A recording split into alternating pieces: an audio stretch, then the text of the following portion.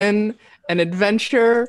Welcome, everyone. We are usually like the 4 after podcast. Today, we're more like the 17 after podcast. I'm sorry, we have had a little bit of technical difficulty.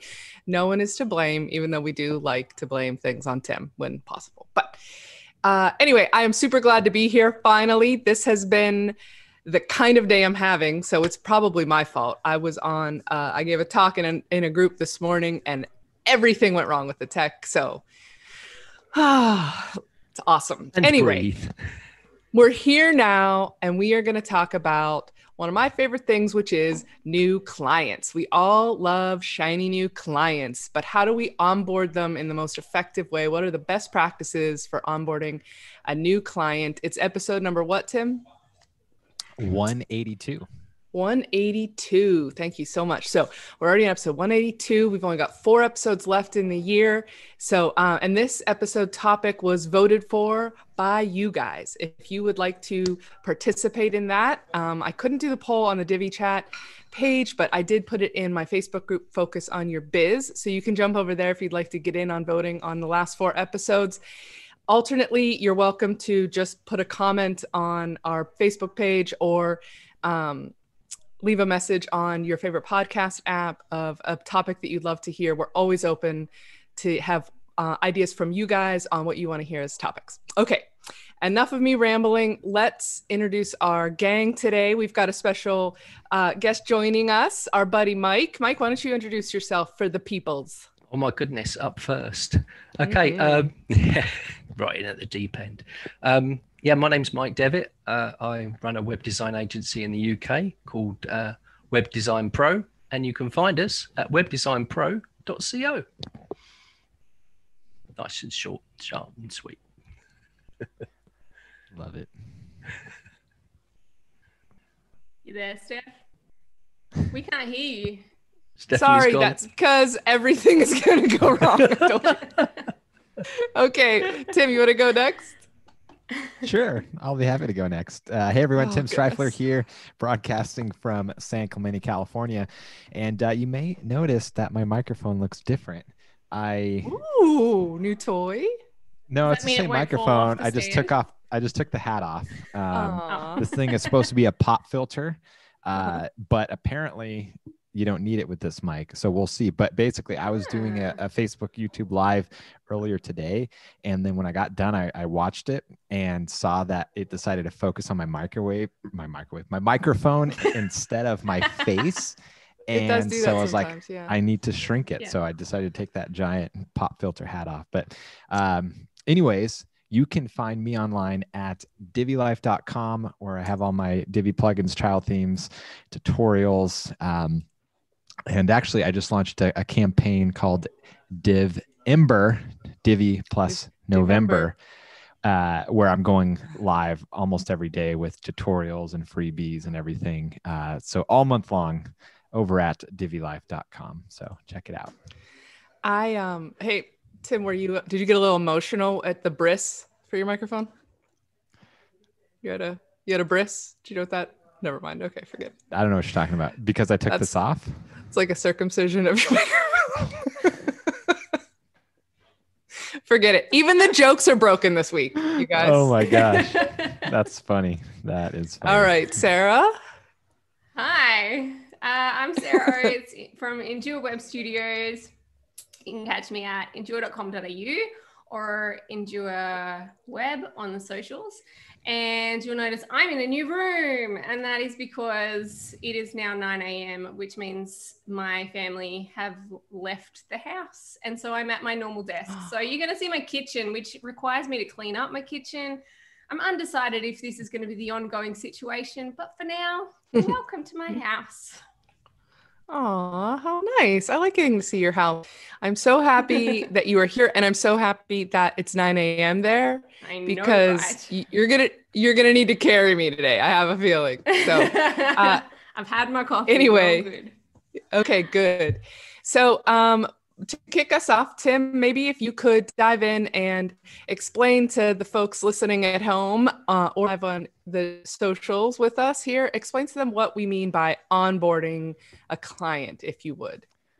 Yeah, absolutely. So a lot of our listeners here at Divi Chat are web designers. So web designers are creating websites for clients. And so typically when you bring on a new client, you have some sort of an onboarding process, or if you don't, you should. And especially after this episode, you should implement it. But basically, an onboarding process is having a standardized way of bringing a client on. So whether that's getting all of their login information for the stuff you need access to, getting the content from them, having some sort of standardized practice that you do every time so that things don't get missed, things don't get forgotten, is definitely the way to do it. And so we're going to talk about our processes, some best practices, and then hopefully all of our listeners will learn, but I think all of us will kind of learn as we typically do from each other, different tips and tricks and hacks and all that kind of thing. So as Sarah pointed out when we were talking before we went live today,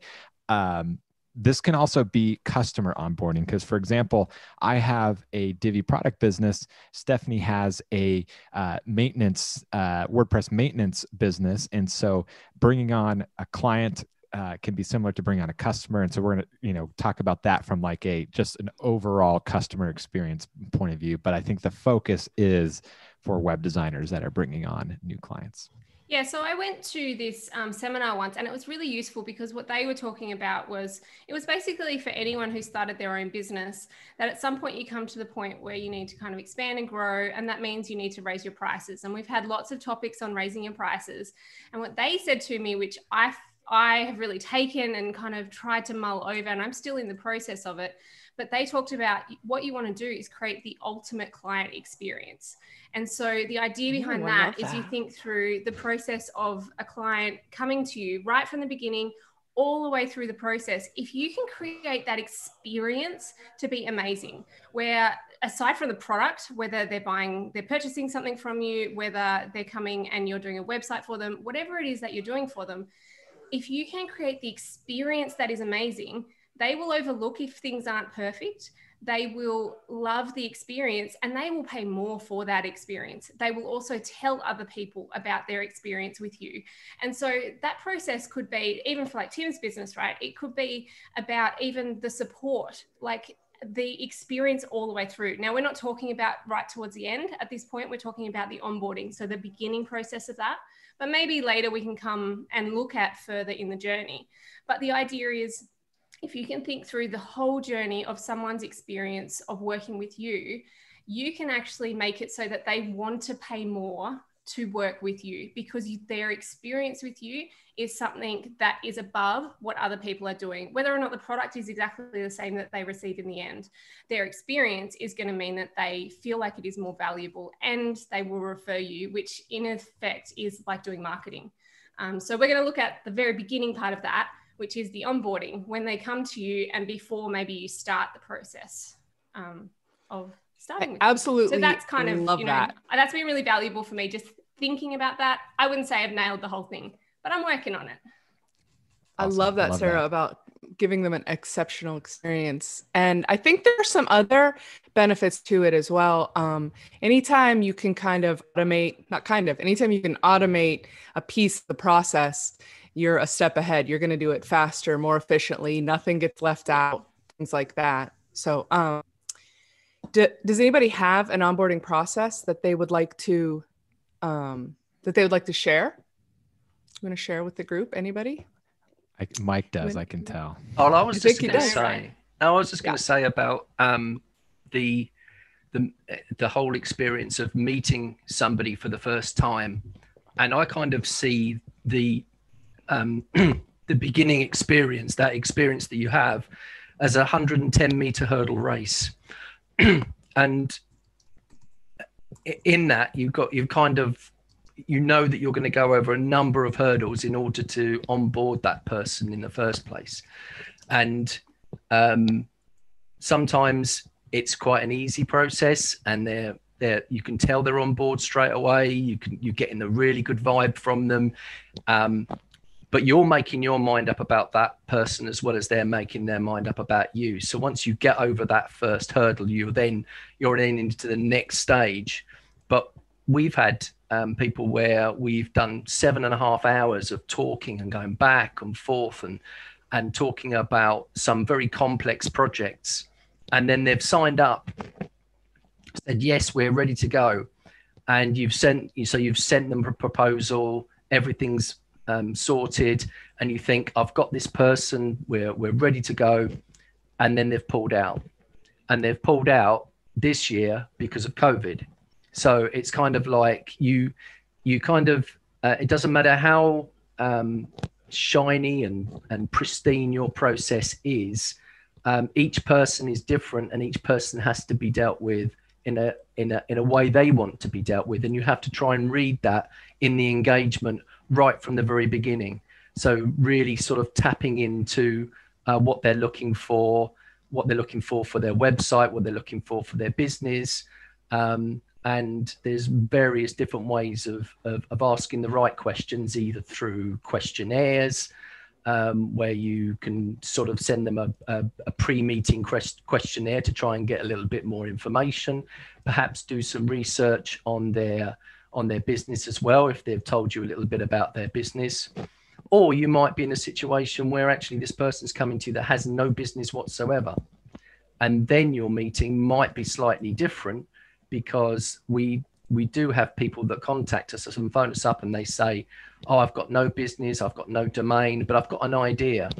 So then you're in a situation where you're thinking, well, this person's really coming to us to try and get information out of us to potentially go off somewhere else. So then your meeting with that person is totally different again. And you might decide to actually charge for that meeting, because a lot of designers actually, when they're they advertise free consultations, but actually for a meeting like that, where you get somebody like that, you get the feeling that you're being tapped, and then there's another process that you might follow there. So various different processes from the beginning when you're potentially working with anyone, just trying to work them out first.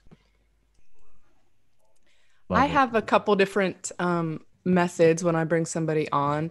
One of the things that I do a lot of the times is just similar to some of the stuff Mike was just saying, is I talk to people. That's my thing, though. I'm a talker. In case, I don't know if you guys notice that or not, I'm a little chatty occasionally, but I'll have a Zoom call or a phone call, and I'll get down to the nitty gritty of the information. But then it's on me to input that into my systems, and that is not my strength. So a better way, which I have put pieces in place over the years in different ways. And this topic coming up was a good reminder for me that I've really got to get back into it.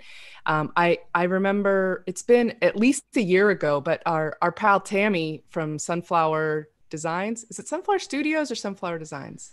I can't remember. Sorry, Tammy. It might be Design Studios. Maybe it's both.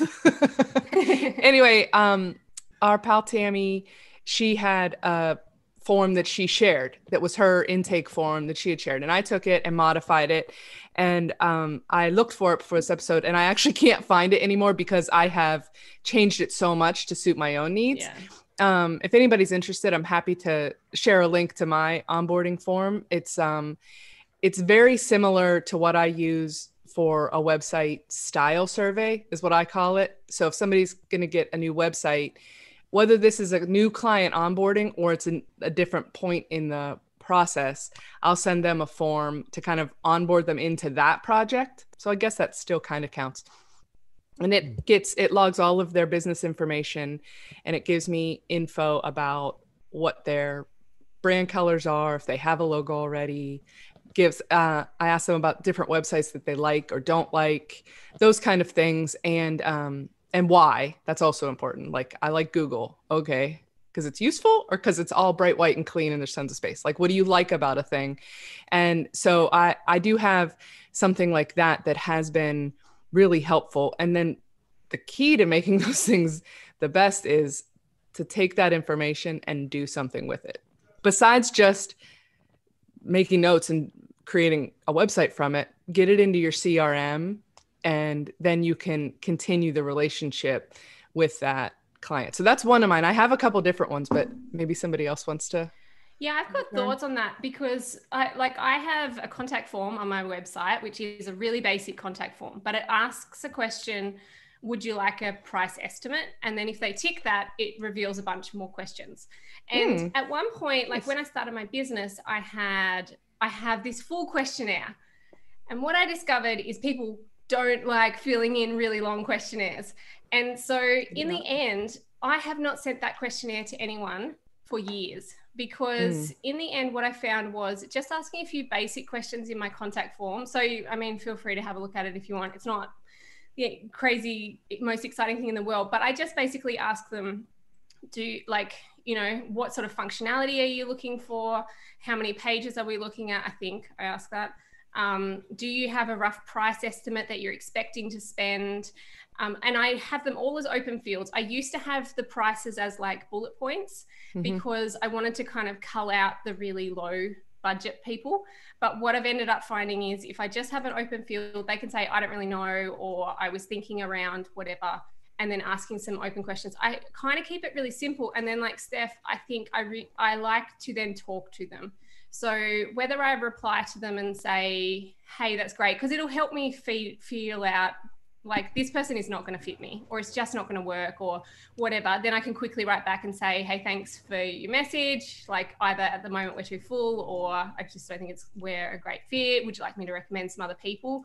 And I have, again, even though this is not onboarding, I have some people I recommend, and I try really hard that even if someone contacts me and I'm saying no, I try to do it in a way that's really friendly. I try to reply to people within 24 hours if they fill out my contact form, and I do it during business hours. And some of this is all a part of teaching people this is how I work. Like I will be responsive, I will be friendly and nice. I will tell you if I cannot do what you're asking me to do, and I'll refer someone else on.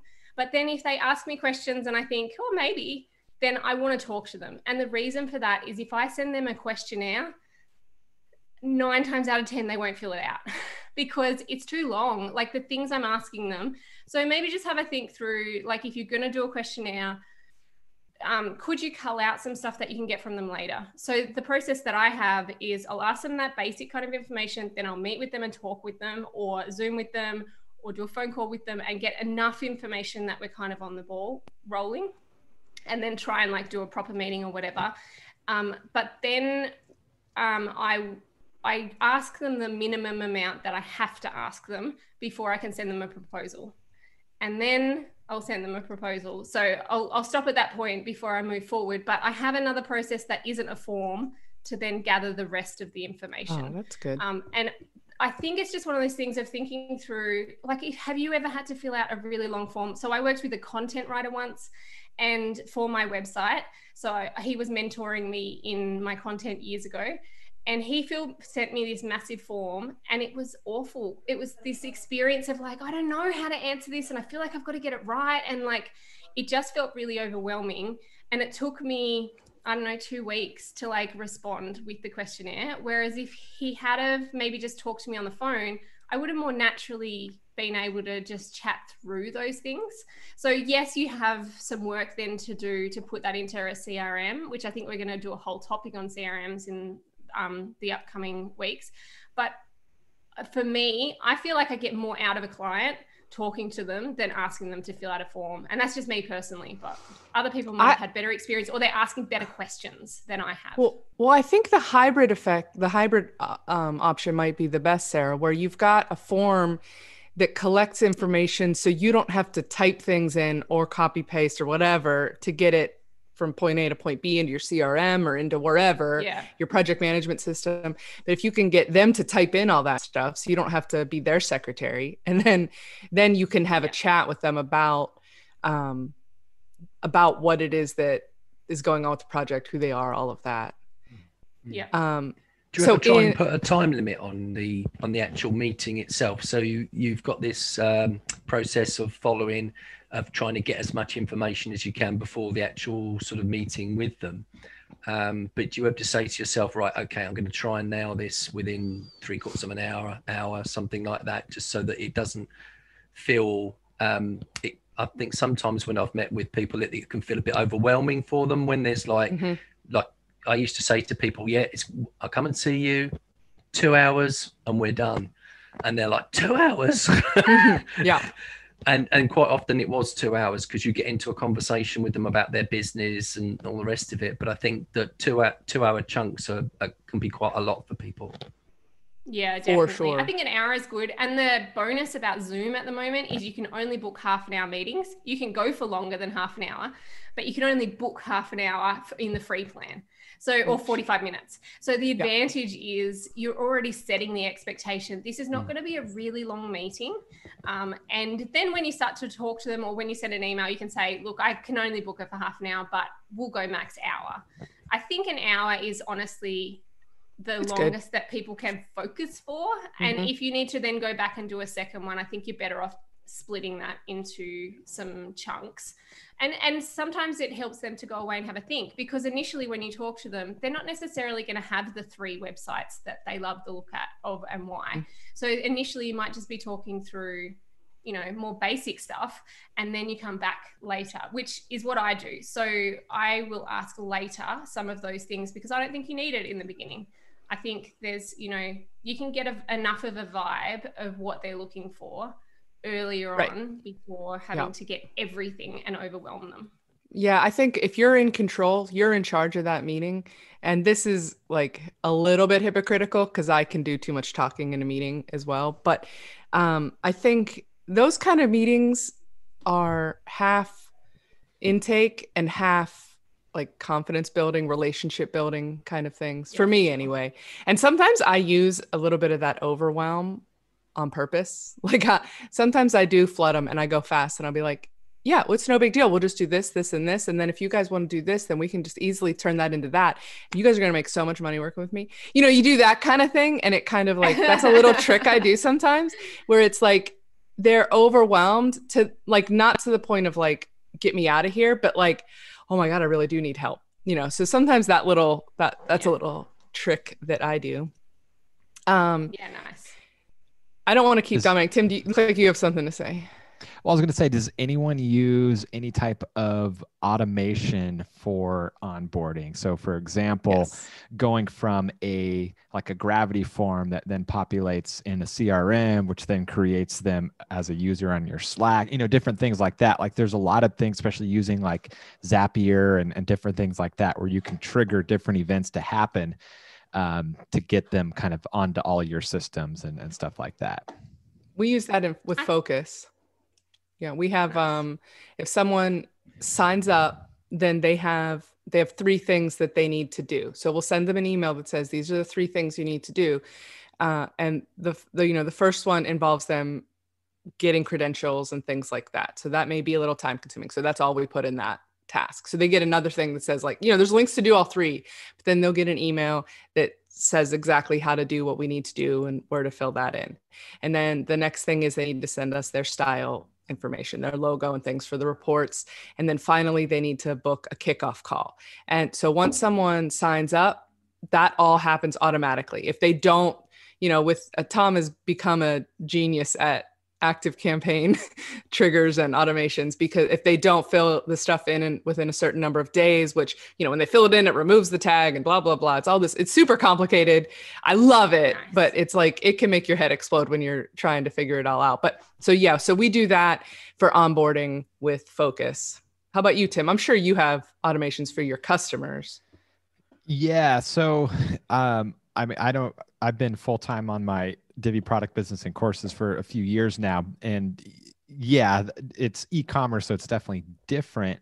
But like, for example, when a customer purchases, they get added to MailChimp, and then they get, you know, email receipt. And then something that needs to be re-implemented is a customer welcome sequence with tutorials and stuff. But one thing, kind of getting back to what Sarah was talking about in the beginning with like delighting your customers with an amazing customer experience, that's something that I've looked at a lot throughout this year, is kind of auditing what that looks like. You know, where a lot of parts of my business were kind of just like implemented because we were growing so fast. It was like, oh, we got to get this live, boom, boom, boom. And then it's like 2 years goes by and haven't even, you know, gone back and revisited what that customer flow looks like post-purchase. And so I kind of looked at that this year, and it kind of ended up ending with me completely revamping the customer portal and everything. And little tiny changes can actually have a big impact when it comes to customer experience. Like, for example, with a lot of my plugins, we give templates. So like pop-up templates or Mega Menu templates that come with the corresponding plugin. Well, a common question we're always getting was, where are the templates? And so customers would have to go looking for those. So it was like such a dumb moment, like put that information right on the thank you page with a link to everything they need.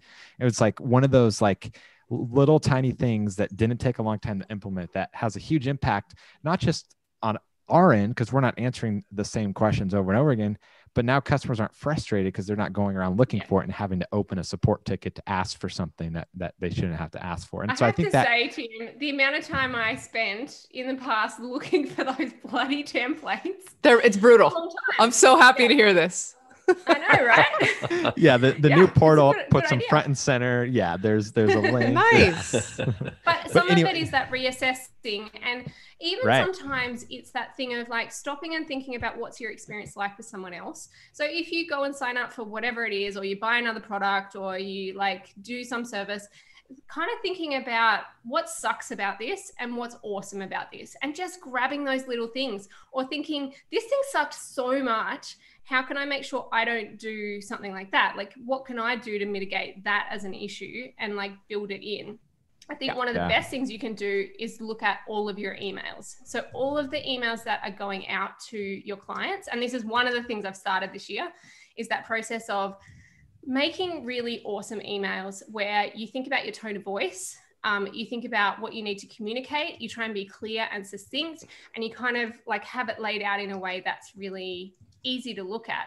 So maybe putting a logo up the top, and then like even the title of it. So when someone comes and say they've signed the proposal, they're like, yes, we want to work with you. Then I have an email that is templated that I then modify slightly, but it basically, I can't remember what the title is, but it's like, let's get started, with like some exclamation marks or something. And then it's like, hey, we're so excited that you've chosen to work with us. We're really looking forward to working with you. Then it has like a rundown on the timing. So we're due to start your project whenever. You can see you've got some time till then. We need you to gather some information. And so then you go through and you ask them the questions. I don't have this in a form. Maybe I could like have some simple forms like Steph has suggested where they can fill in that information. I think the whole automation thing comes in once you get bigger. And yes, if you've got time to set it up earlier, great, do it. But also, or if you have a Tom, okay. If you have a Tom, it's the best. That's great. But if you don't have a Tom, and if you're small, like I find a lot of my projects are really custom. Like every project is different. And I find that I do need to customize those emails every time. I have the template, I have the basics, but I do need to go through and double check that this is appropriate for this client. And I want them to feel like it's personal. I don't want them to feel like they just received a template. So I want it, it to have the right stuff in there. I also, at the bottom of that email, always put some things to note about working with us. I work between these hours and these hours. The best way to get in contact with me is this, like setting up some of those expectations that kind of say to them early on, like, we're going to be great to work with. We're really friendly and approachable, and we are responsive, but also during these hours, this is how we work. Like, we are a professional business. Yes, we are small business, but that doesn't mean that you can just text me and expect a response. Like, the best way to contact me is via email. And then even in brackets saying, because if it's in my inbox, I won't forget to get back to you. Like, kind of reminding them, this is what I want, and it's good for you because of this reason. So I have that kind of email, and I'm working slowly at working on all of the emails. So the things like along the way, kind of saying, it's so great that you've approved our designs. The next phase is blah, blah, blah. And kind of, and having those templated emails that make people feel like they can trust you, like they're in really good hands. Like, they can just go with the flow, but they have everything they need if they need to go back and have a look at it. Yeah. I like that, because that, like, having process and like a flow that communicates like professionalism And then that results in trust and being more comfortable. Because rather than just like, oh, this is just a small business that's just firing things off, it's like, no, this is an established company with a clear flow. Yeah. I think if people get really nervous about spending a lot of money with you, and also just the fact that they're having to pay a deposit up front. For me, if you're working with me, I'm like, once you've approved my proposal, in general, we're not starting for another 6 to 8 weeks, because our timeline is just, that's how it works. Like, we are booked up for the next 6 to 8 weeks in general. So if you're starting with us, I'm saying you need to pay your deposit to lock yourself into our schedule. So they're paying 2 months before anything happens. So they need some reassurance that their money is not just going into the ether. I'm so jealous of that, Sarah. I want to be like that. I want to be like you, Sarah. Like what? I want to have I want to be that organized and have everything that booked out and all that. Like, I'm always like, sure, we can do that. Well, I've learned from the hard lessons, which I think, we're always learning from our hard lessons, right? Always. And my hard lessons are, I'm more likely to want to say yes to people. And what I've learned is that by saying to people, by actually knowing my schedule and being able to say to people, I can't take that on until 2 months away, it does 2 things. One thing it does is it reassures them that I'm busy, therefore I'm trustworthy. And sometimes it's given me the sale by telling them I can't start straight away. Second thing it does is it actually allows them the buffer room that they need, because clients are terrible at getting you information. And so it's better to say we can't start for that much time, because realistically you can't, because they won't get the stuff to you anyway. So you need enough time to be able to do the back and forward of, we need to get this from you. Now we need to get this from you. That can take weeks. So why not, it's worked out that way for me. But we tried something this year with where just before the very first lockdown, and lucky us, we're about to go into another lockdown for a month. But just before the first lockdown, where literally everybody just shut up shop and stayed at home, we had a few people that we'd met a few weeks beforehand, and we contacted them, and it all gone a little bit quiet. And we said to them, look, we can start your website. And they were like, oh, I don't know if I want to pay that. I don't know if I want to start that off. So we started doing payment plans with people. And it was something I'd not really tried before. But actually, it's kind of a sort of double-edged sword, really, because on the one hand, a payment plan can work really well for people to get a website and get them up and running, and they don't feel like they're spending lots and lots of money. But then what you have is getting the needed materials from them, and actually closing out the project becomes really, really difficult, because because of that lack of initial investment, if you like, what Sarah was just talking about.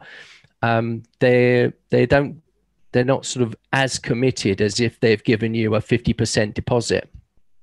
So if they've gone and you've got a let's say £1,000 website, and they've given you £500 up front for that website, then you find much more level of commitment than if you say, let's do a payment plan over sort of 10 months and it's £100 a month. They'll continue to pay you. We don't talk about £1,000 websites around here. No, you're on the wrong podcast. Only on, well, depending. You're just going good just numbers. As an example. Yeah, just as an example. But it really depends on that person and what state that they're in. But if you don't get that commitment, that financial commitment from it, you can find that these projects start to lag. Then what starts to happen is that taking on new business becomes even harder, because you're nagging them to say, look, we still haven't had the images from you, we still haven't had the text from you, and we're a business as well, and we need to move on, and we would like to complete your project because that's what you wanted a website. And we had one particular customer who we started with them in February, and we've literally only just gone live. And we really tried, and we kept pushing and communicating, but we just weren't getting anything back. And I think this has just been such a difficult year for so many people, that the payment plan and the onboarding, if you're trying to onboard a client, payment plan can also work as well. But just be careful with it. Magi Web Design, excuse me, in the chat has had a couple great comments, but one thing he or she, I think it's a he, I'm not sure, said, Maggie, Magi? I don't know. Come on, man. Give me something. MAGI says that he or she tried Content Snare. It's going to be terrible because I know this person too, and I'm just like brain dead today. But anyway, he tried Content Snare, which is by our buddy James Rose. He's been on the podcast like last year sometime. But that's an amazing tool for getting content from people, which is, I don't know, is that part of the onboarding? Like, I guess that's onboarding the project. That's onboarding the project if you're doing a website in particular. So I think that's a really useful tool. I'm like always like a hair's breadth away from using it, and something always like there's some other thing that always like prevents me, but I'm a huge fan of it. Like I always want to use it. And sorry, Jimmy. And then Client Portal has been mentioned in the chat quite a bit as well. I bought Client Portal, but I haven't I did too, and I never used implemented it. Yeah. But I think again, Client Portal it's a thing that you kind of put in the back end of your website, and basically you have this page that's dedicated for your client. And so if you do the work of implementing it, it's a little bit like automation, right? Like it's going to take a lot of work to get it all set up. But the idea is that then they have a page and you can clearly show them the process. So you can show them where we're up to in the process, what is needed from them in the process. And so that's really useful. One thing I've found though is that I've tried so many different methods of like saying to clients, okay, we're going to use Asana. I have like brought you into your Asana project and this is what you need. And I found I've made them a tutorial on how to log into Asana, how it works, and they don't even log in. Like they just don't do it. Or I've tried the process of using Trello. I've tried the process of like making Google Docs for the content where I kind of say, okay, these are the pages you've set out, chuck your content in here. And then what would you prefer to use? Would you like to use Dropbox, Google Drive, or OneDrive? And I give them the choice. I set them up a folder, like go through this process, and then they still email me. Still doesn't work. So I kind of, and I guess as my business grows, maybe it will have to change. But honestly, the way that I find it works the very best is asking the client right at the beginning, how would you like to work with me? What is going to work for you? Because really, I want to get the stuff. And if I want to get the stuff, I need to know what they are actually going to do. Like, are they actually going to email me? Are they willing to use Google Docs? Do they already use it all the time? Great. Let's give you the Google Docs thing. You can chuck all your content in there. Okay, you don't work like that? Send me 5 emails. Write me an email, title it homepage, and chuck your content in there. That's fine. Like, whatever is going to mean you get me what I need, I am willing, and then you just need to note that somewhere so that you can remember how that's going to work. I get that's not going to work for a big business, but again, it's going to make the experience pretty good for them because you have made it work for them. And I think it's just about giving them a few options that says, we can work in this way, or this way. What's going to work for you? And then letting them choose. For me, that has worked after trying all these things, after saying, no, you have to work with my thing, and I use Google Drive, so you have to use that. It doesn't, they won't do it. It doesn't.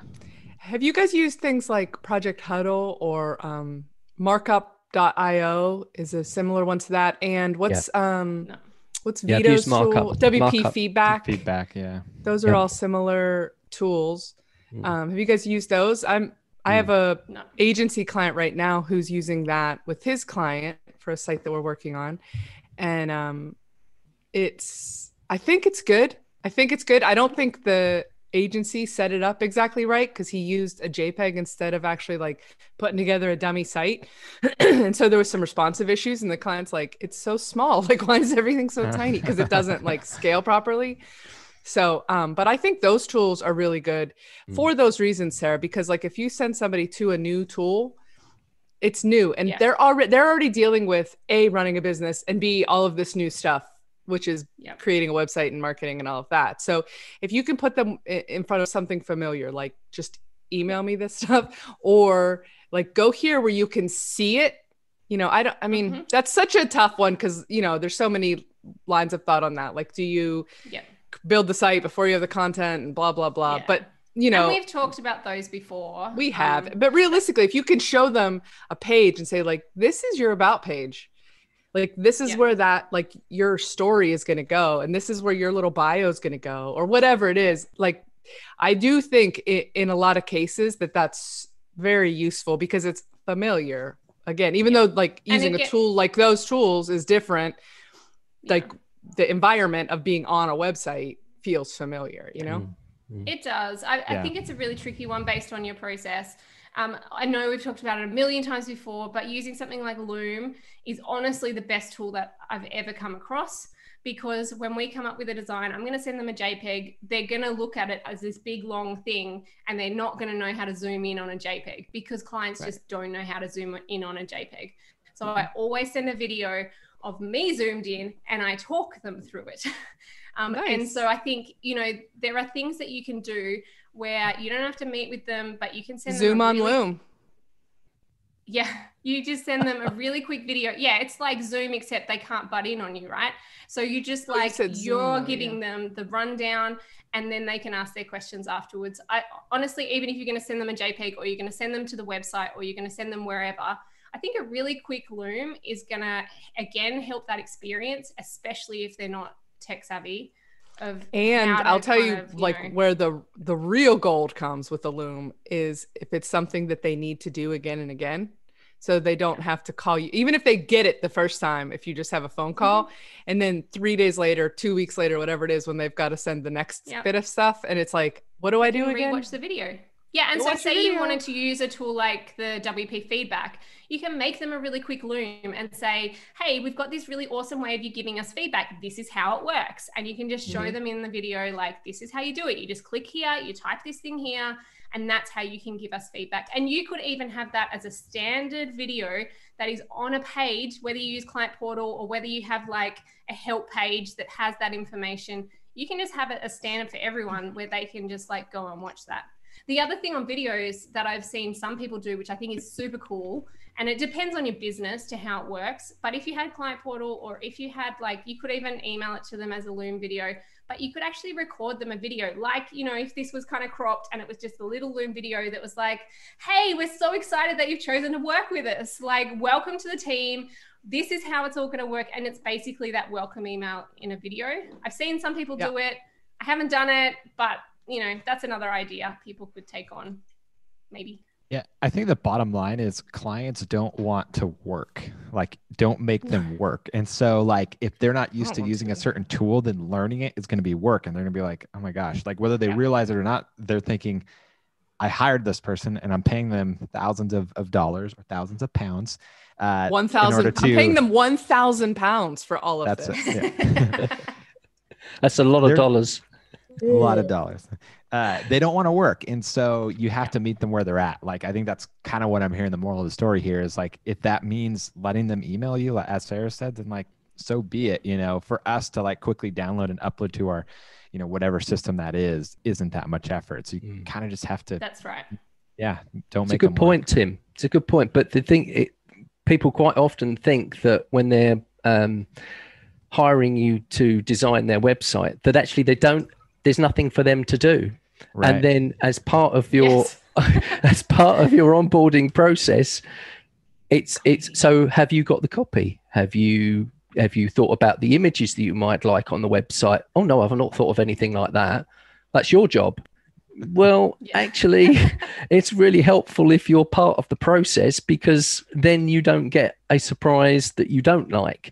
So if we've helped you select the images and perhaps we've made some suggestions, or you've given us an idea. So coming back to what Stephanie was talking about websites people like, styling, fonts, colors, all of those sorts of things. But also coming back to markup.io, the really great thing about that tool is you can show progression as you go with each image that you upload. So you can either use it to add a URL that they can go to and make comments, add comments to that URL.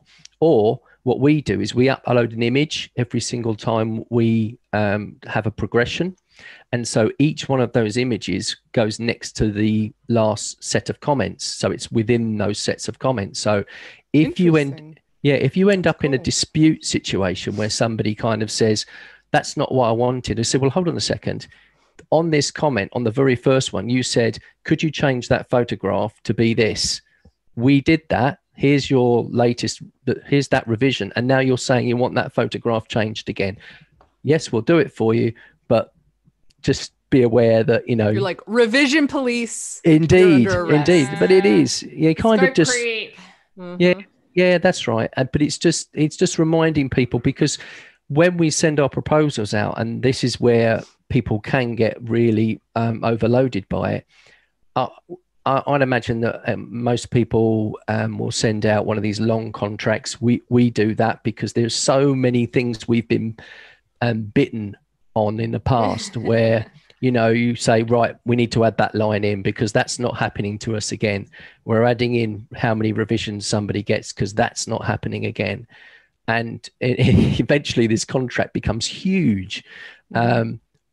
But it's there to protect you, and it's there to inform them. So I always say to them, please take the time to read this. This is not like T's and C's where you're going on and buying something online and just clicking to say you've read the terms, where you've read the terms and conditions and you haven't read the terms and conditions. This is a formal contract between us where we're agreeing we will do this work for you, but you're agreeing that you will abide by this proposal as well. Yeah, definitely. Those are really good points. So we've been talking about this onboarding process, which Tim defined, and then Sarah added a little bit to it. And it's like, it's still morphing how we're defining what this is, which is kind of interesting to see that happen as we all talk about it. So it's, just to recap, it's part logistics, like it's part just like getting their name in your database. It's part client information, like project information. Like what's this project going to be? What bits and pieces do we have in need? And it's also a big chunk of education as well, is getting them up to speed, which a lot of times when we think of onboarding, at least I do, I tend to think of more of the like, let's get them into the database kind of a thing. Like they're onboarded, they're in the system. We've got their credit card number now, all this, the bells and wheels are all like everything's spinning and everything's in motion, like that's sort of what I tend to think. But I think that education part really does count. I do those things too, but I don't, like when I hear the word onboarding, this has been kind of interesting to think about how like educating them is really such an important part of that process. Yeah, absolutely. John Williams just mentioned in the chat here, which is related to onboarding, and that's make sure you have one point person to deal with instead of a team. Watch out for family businesses that all want their hands in the process, and that is absolutely sage crucial. Advice. Yeah, I've added that to my contract now, that there's only one point of contact and all information has to be disseminated through that person. And so because otherwise you end up having, whether it's a family business or just a team, you have all these different things. And so if you have a contract and you basically you can essentially have a what I call too many cooks in the kitchen tax, where it's like, okay, if you want like 5 different people sending me stuff, like I'm going to charge you extra because that's going to be 5 times as much work for me to read all those emails, especially, which this has happened to me quite a few times, where one person's revisions contradicts another person's revision. You're like, okay, which one trumps the other one? You guys sort yourself out first and then give me one lot of revisions. Yeah, exactly. Here was a fun one. I've started implementing that as well because of that. Like you just can't have too many opinions. So I started a new brewery project. This was a few months back, and they had a team of investors. Some had invested more, some had invested less, but they were all considered owners. At the same time, we were going to do a rebrand, and it was a merging of 2 companies, and one guy owned the original brand, and he was not going to be the point person. And I'm like, this is not going to go well. So I said, I need one person that's in charge of making decisions. And I need to know who the key stakeholders are so that when we go through the branding sessions, you guys all need to be there. But then that one person gets to make the call.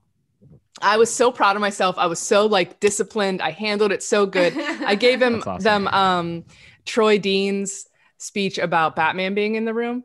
Have you guys heard that? I love that so much. He's like, Batman has to be in the room for this meeting, because even if it's Robin, even if Robin is in the room, when he leaves, he still has to go and explain it to Batman, and he's not going to explain it as good as you. So Batman has to be in the room. And I freaking love that illustration.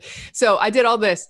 Come to find out, they gave this. So they chose who was in charge. Me and her would have all these phone calls. She would say stuff. She signed the contract. We did all these things.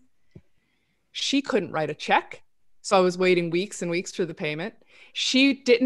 they're like, well, she's low on the totem pole. She was one of the lower investors. So it was a fake, it was like I got totally punked. I was like, but I mean, it's going to happen. Like there's nothing, I could not have done more to organize it and to be like on my game. And the whole thing was just, there was so many other things wrong with that project anyway, that also weren't my fault, by the way. But so that is. So one point person, and then make sure the point person has decision-making power. Yeah. Make sure they actually are allowed to make this. Like it's like everybody's been saying, like, this is how our businesses are built, is on like, okay, well that sucked, so I'm going to change that in my contract now. Add that on. It's like we say it jokingly, but it's also true. Like our contracts are built from all of the mistakes that we've made. Yeah. It's like, okay, that line needs to be changed, 100%. Or I need to add that to that because of this client. And so it's like, you could look at your contract, after you've been in business for 5+ years, and every single point basically has a story along with it, of a mistake that was made or something that was missed, that I actually think put it in there. If this wasn't just about, like, if this wasn't a Divi formed group, I think this podcast really should be called like Learn from Our Mistakes. Like that's what this podcast should be called. Plenty of them. We've got a customer where, we tend to deal with the marketing department. They come to us all the time. They say, can you do this? Can you do this? We built the website. We've kept going with them. We've had a 2-year relationship. But we've also ended up dealing with the warehousing side of the operation. And for whatever reason, they don't talk to the marketing side. And there's a little bit of tension there. You know how these things are. And so we'll get an email from the warehousing saying, we'd like to do this. And then you've got this situation because they haven't appointed a point person, and even the person we deal with in marketing doesn't want to be the point person, but they're happy to ask us to do stuff. I keep saying to them, please just give us one person to speak to who's coordinating what you want us to do, because it makes it so hard to try and deal with all of your requests, because you're all expecting these things to happen very, very quickly. But we're getting them in from all different parts of the business. So important. You know what I think, Mike? As I was listening to you say that, I think you should stop saying please.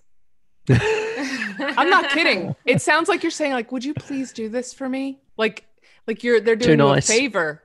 Yeah, well, too nice. Yeah, I mean, I'm all for being nice. Like, don't be a jerk, but say like, you've got to lay down the law or they'll walk all over you. It's like parenting or being a teacher or anything like that. Like you have to like give them their boundaries that they can't cross. Like say like, no, that's unacceptable. You've got to have this, this, and this. Here's your deadline. I mean, because the other way, it's like if really, you see that stuff, you've kind of got two options at that moment. Like you've got one option, hopefully you see it early enough that you can choose to say, I don't think we're going to be a very good fit.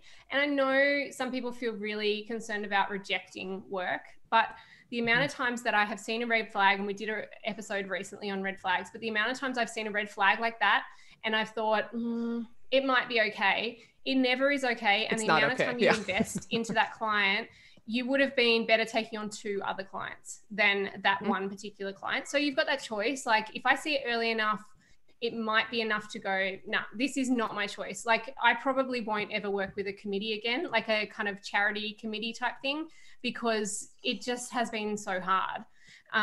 So that is a red flag for me that I'm willing to give up on some work for. The other option that you have is if you see that red flag early enough, or if you see it along the journey, that you can say to them, look, I've noticed there is this issue where there are lots of people who are needing to be a part of this conversation. My recommendation is that we increase the amount of contact hours because it looks like you're going to need it. And that is going to bump up the price. And essentially they just pay for the extra time. So instead of that kind of is beautiful. The confusion, you add a few extra meetings, or you, even if you're just alerting a client and saying, you know what, I'm concerned about this thing. I'm seeing this thing and I'm concerned this is going to be an issue for us working together. Let's work something out now. These are our options. Either you give me one person who can definitely give me answers and they do not need to refer to anyone else, or we increase the client time, whether that's with meetings or whether that's with emails, and we allow for this amount of barrage of emails or revisions or whatever it is. You make allowances for it. But if you can kind of speak up and say, I'm concerned, I think clients respect that. You're noticing something, you're speaking about it, and you're doing it before it gets awkward. Much better situation than later. Everybody listening right now, wherever you're at, how fire is 9 a.m. Sarah, it's unbelievable. That was some gold right there. I was just about to ask, because Tim said something about like increasing the price if it's going to be all these people. And I'm like, man, how do you do that? Like that was the question in my head and you already answered it. How do you do that if you have a fixed bid or something? But I guess you just say that. You say like, look, I'm coming to you and I'm saying I see something brewing, a problem brewing that is a potential issue. And then they can choose at that point, right? Like you're giving them options. If one thing I've ever learned from parenting, and like one of my sons particularly, is if you can give them two options, then they just pick one and they're less like combative about it. So if you can say to them, your options are you give me one person who can give me all the answers, or you pay more. It's your choice. Like, I don't care which way you go. If you want to pay more, totally, that's fine. Let's just do that. And I just had a client, we did a proposal. If you're listening at home, write that down. Write that one down. That was gold. Parenting makes you better at business. And in my proposal, as a standard, I say 4 hours of contact time, which is either meetings or emails or Loom videos or Zooms or whatever it is, 4 hours. And this client was good enough to say, I don't think that's enough. Like, I think we're going to want to have more discussion. And I said, okay, great. Do you want to up it to 8 hours? And she said, yes. And I said, okay, no worries. Let's up it to 8 hours. And I'm even willing to time that. And if it ends up more at the 4 hours, I'll just reduce the final invoice. And she was stoked with that. She knew she had the time she needed. It was built into the budget. But equally, I'm not then getting pissed off that there are so many emails or she wants to meet or whatever. It's built in. It doesn't make us better at our job. It makes us worse humans when we don't manage our own projects and stuff properly too, right? Like it makes us... Well, it also just makes us hate our work. Like the amount of jobs that I haven't dealt with this stuff well, like we're all saying, like it's mistakes that make us learn this stuff, right? Like the amount of jobs that I have ended up hating working on, because every time an email comes through, I have that feeling like, oh my God, another email from that person. I don't want to deal with it. And then I just start feeling like resentful for every time I'm working on this project. You don't want to feel like that. And if you can either say, well, I'm just not going to do the work, or I'm going to charge more, like you have the choice, right? Well, we did get somewhere, because this week I've got all of the departments in the room on a meeting on Thursday, so I'll let you know how it goes. Oh, good luck. Good luck. I hope Batman is there. Batman's there. Yeah. Hey guys, we're coming up on our time. There was one. Start thinking of your final thoughts. But I had one other little onboarding trick that I use, which is kind of like a sneaky onboarding, and that is I have lots of, because I'm comfortable talking to people and having Zoom calls. Not everybody likes to do that.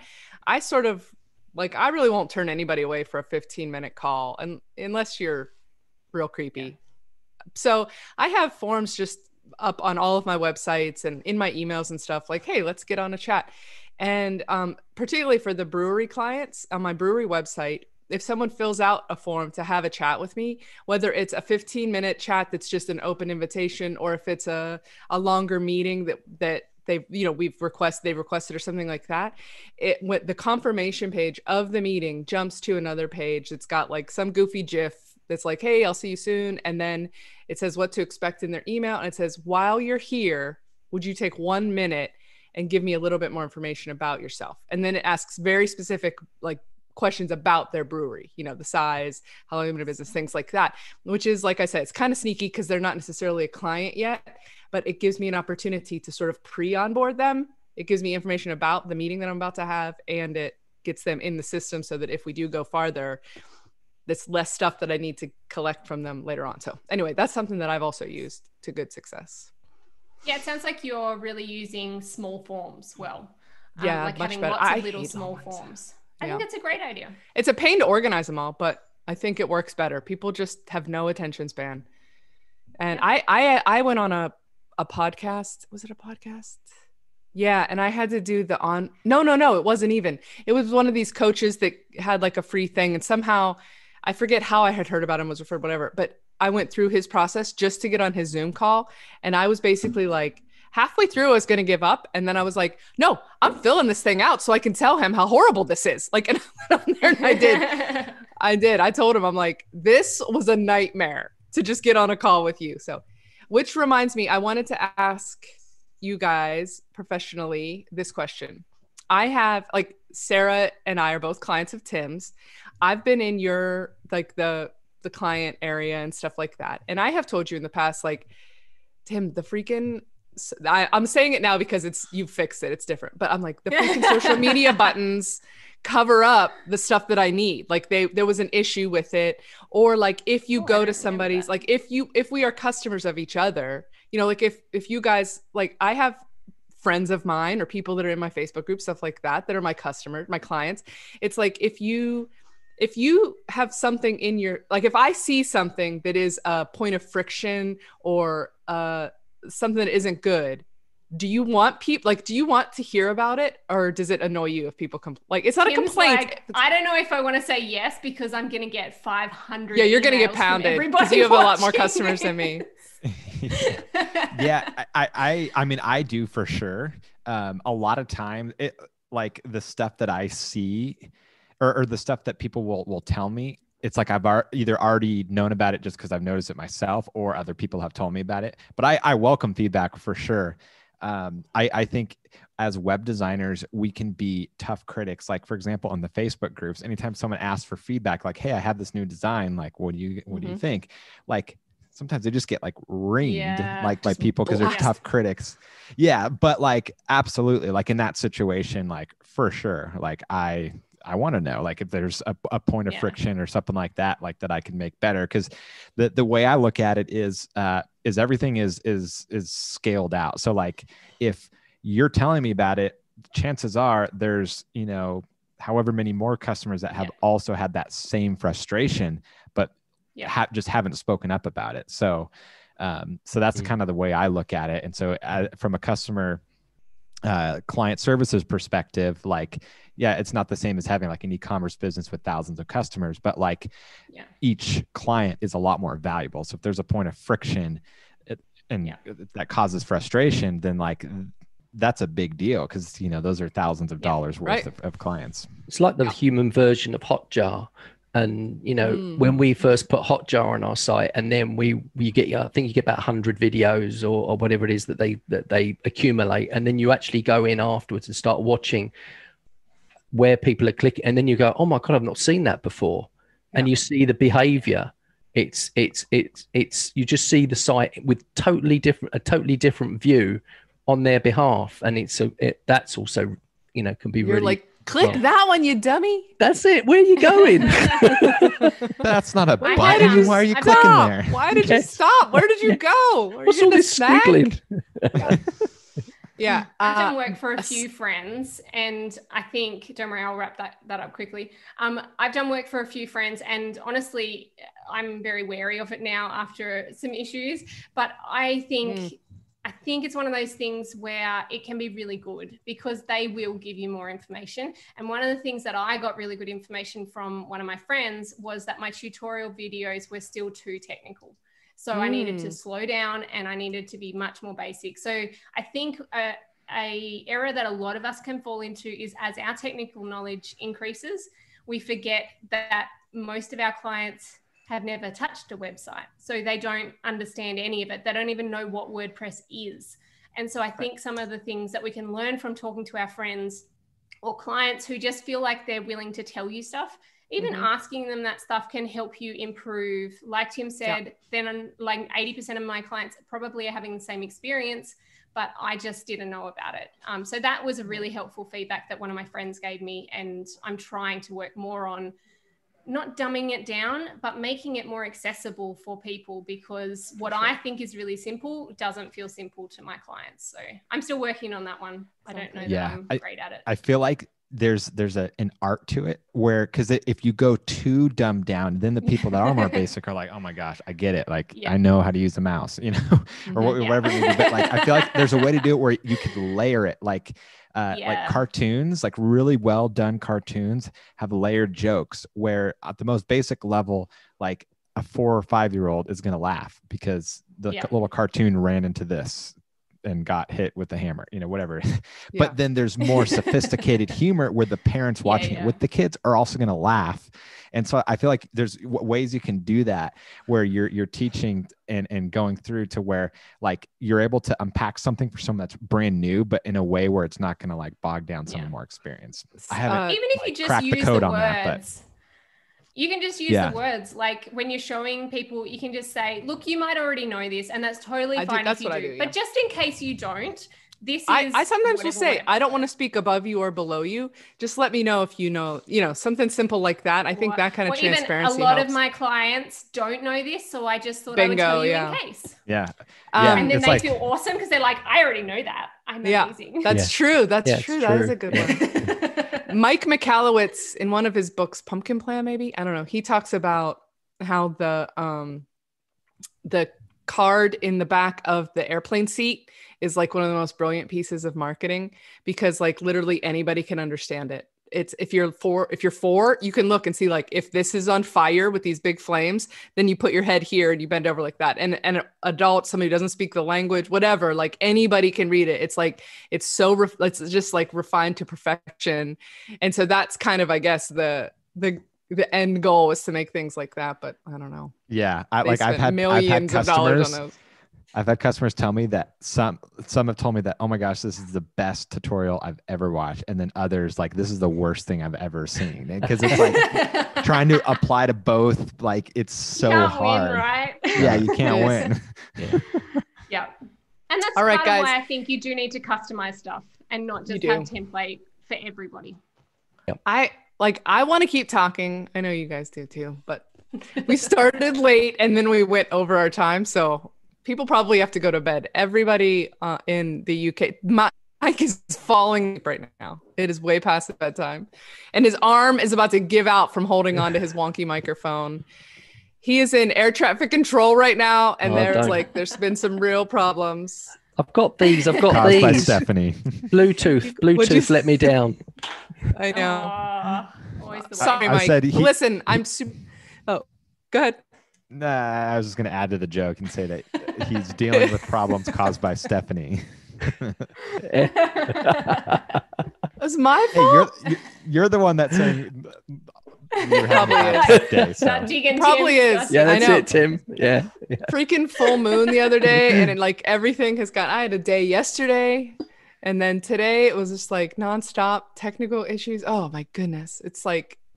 I don't know what gremlins have climbed into my electronics, but that's so. I'm sorry, Mike. I apologize because it probably is. Thank goodness I'm not in air traffic control because planes would be dropping like flies. Yes. Anyway, does anybody have a quick final thought while you're thinking about it? If you're listening right now, we're so glad you joined us for this. It was a little all over the place, but I think it remarkably all kind of related. Even still, we always kind of go a little all over the place, but I know I have some things that I took away from it. I always enjoy chatting with these guys, and I hope you did too. If you would be so kind, whatever app or platform or device you're listening on, please go to ratethispodcast.com/divvychat and give us a 5-star. We'd be so thrilled for it. Leave us a review. And as always, feel free to submit topic requests, things like that. Let us know what you'd like to hear more of. Vote for more 9 a.m. Sarah. It's here for a while. We got it. Like how many months? We get 6 months of this. It's going to be awesome. I know, right? So I know. And if you haven't already, please smash that like button. If you're watching live on YouTube or wherever you're listening, we'd appreciate it. Okay. Yes. Shout out to, we have a couple new moderators that have joined us, Miro and Carlos. So thank you both for helping out and making sure that our live chat doesn't get filled with spam and ads. Keeping all the hate out. I know. we had a zero, they have like a zero incident sign at the construction sites. Have you seen those? Yeah. We had like a zero Viagra show today, so that was good. Hey, it's not over yet. It's true. I feel safe though. Carlos and Miro are taking care of us. That's true. They got us. So anyway, okay, I guess no final thoughts then? Nah, we're way past. It's too late. We're way past it. We've given all the thoughts. All right, you guys, this was a blast. Thanks so much. We will see you next week. If you want to vote on the topic, jump over to Focus on Your Biz or leave a comment on our Divi Chat page. We'll see you next week. Bye. Take care. Bye. Bye-bye.